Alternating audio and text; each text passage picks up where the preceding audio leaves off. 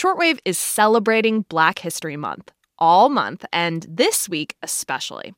So today we want you to get out your gardening gloves and break open your history books because our guest is leading a movement to honor the hidden figures of Black gardening. Enjoy. You're listening to Shortwave from NPR. Sup, Shortwavers? Producer Eva Tesfaye here, and I'm so excited that it's Black History Month. And I'm even more excited to share with you what I learned about one of my favorite scientific fields, horticulture. The best way I can describe the field of horticulture is it's a real range like the field of cooking. So my background is ornamental horticulture. That's what my degree is in. So if you think of beautification, making things pretty, the decorative part of plants, that is my lane that I drive in. But there's farming, there's botany, landscape architecture, which is a whole other discipline. Abra Lee has been a horticulturalist for about 2 decades now, but she only started studying the history of it when she became the landscape manager at Hartsfield-Jackson Atlanta International Airport. She was feeling nervous about it, so she asked her mentor for advice. He told her, "You need to learn your garden history." And so I thought that meant start with the Hanging Gardens of Babylon in the Bible and then go forward to Spain and California and Southern horticulture. But my mama said, no. What he means is that you need to know your garden history, Black garden history. Who were the Black horticulturists before you? Now she is teaching and working on a book called Conquer the Soil: Black America and the Untold Stories of Our Country's Gardeners, Farmers, and Growers. So today on the show, Abra helps us uncover Black horticultural history and teaches us about 3 hidden figures who shaped it. You're listening to Shortwave, the daily science podcast from NPR.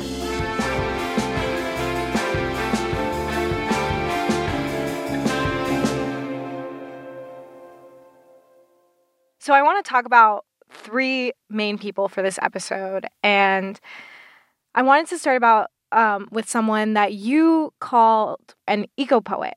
Tell me about Effie Lee Newsom.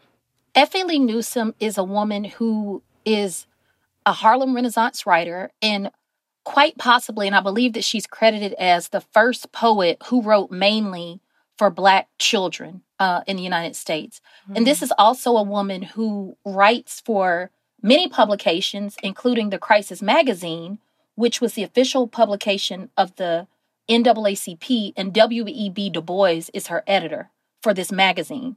Wow, that's a lot of Black excellence. So why is her story important to you? Like, why did you decide to write about her, share her story with the people that you give talks to? Well, I share her story with the people I give talks to because one of the things that she is really famous for is using nature as her, I guess the term that we would use now is as her stance in social justice. So she does things in the poem, in the essay that she writes about Gladiola Garden and the Crisis. She compares nature to these Black children who are growing up during the Jim Crow era and seeing horrible things happen around them. This is a time where Black children are not aware that lynching is a real domestic terror crisis in the United States. But she has the foresight to use things like the mighty oak tree and compare the brown of the bark of an oak to the brown skin of a child. And so she's very well aware of colorism. She's very well aware of how people are portraying dark-skinned people as these horrible characters with oversized lips and oversized noses and looking goofy. But she describes how beautiful they are and how the darkness in them is compared to that in the Black-Eyed Susan. So she understands how to use nature to empower and uplift instead of demean. In red and orange, cream and rose, the happy gladiola grows. In slim green boots, in tall green rows. There are so many colors here, so many tints, so much good cheer. Oh, little girl, oh, little boy, in gardens of mixed shades, much joy. One really has to think of you, for you are many colors too. In cheery dresses, suits and shoes, and those gay-colored hats you choose, with light and gladness in your faces, you make through earth gay garden places. Aww. I love that. It's also like the image of the kids in nature, like the connotations of trees and oak trees at that time for Black people were just very negative, and this just shows like nature can be positive, and the children can see themselves in the nature in a very positive way. Right, absolutely. And especially because I'm in ornamental horticulture, that is my jam to talk about some gladiolus. So I just love that. I love it. So the next person I talked to Abra about was William Charles Costello. He was a musician and a magician, and in the horticultural world, he was known as an entomological artist. He painted insects. He's at a picnic one day, and an insect falls into a water bucket at this picnic, and he sees it. And he said this insect looked like a goose with his head cut off. And so he starts collecting insects. He notices their symmetry. He notices their colors, and it becomes a thing of interest to him and something that inspires his art. So in the 1940s, an entomology professor at Ohio State University saw Costello's art. He recruited Costello to paint insects for his classes. There's not enough bugs in the collection for each student in the class, and when you're passing around the bugs, they start losing these key parts, their antenna, their legs, so you're not able to identify them. And so what he does is that he takes these bugs, looks at them under a microscope, blows them up 8 to 16 times bigger, and draws them with pencil onto a special type of window shade. And from there, he paints them in oil. So the students are able to study these insects in their classes. This is 1940s. World War II is popping off. Someone says, well, what's the value of your work? And he says that it's the same value as the men and women, the people who are in the Air Force, the Navy, the Army, the way that they're trained to see whether a plane is a friendly plane on their side or an enemy plane. That's the same way I teach these students with insects. They're trained to know if it's a good, beneficial insect or if it's an insect that is an enemy or a pest. Because one insect can destroy the whole economy of a county. Wow.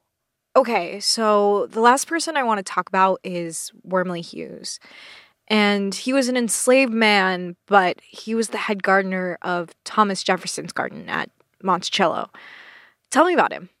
For me, especially because of my background in beautification and ornamental horticulture, I look at him as the godfather because that is the type of work he did at Thomas Jefferson's Monticello. And not just ornamental horticulture. This man was essentially a head gardener, which is a really big deal.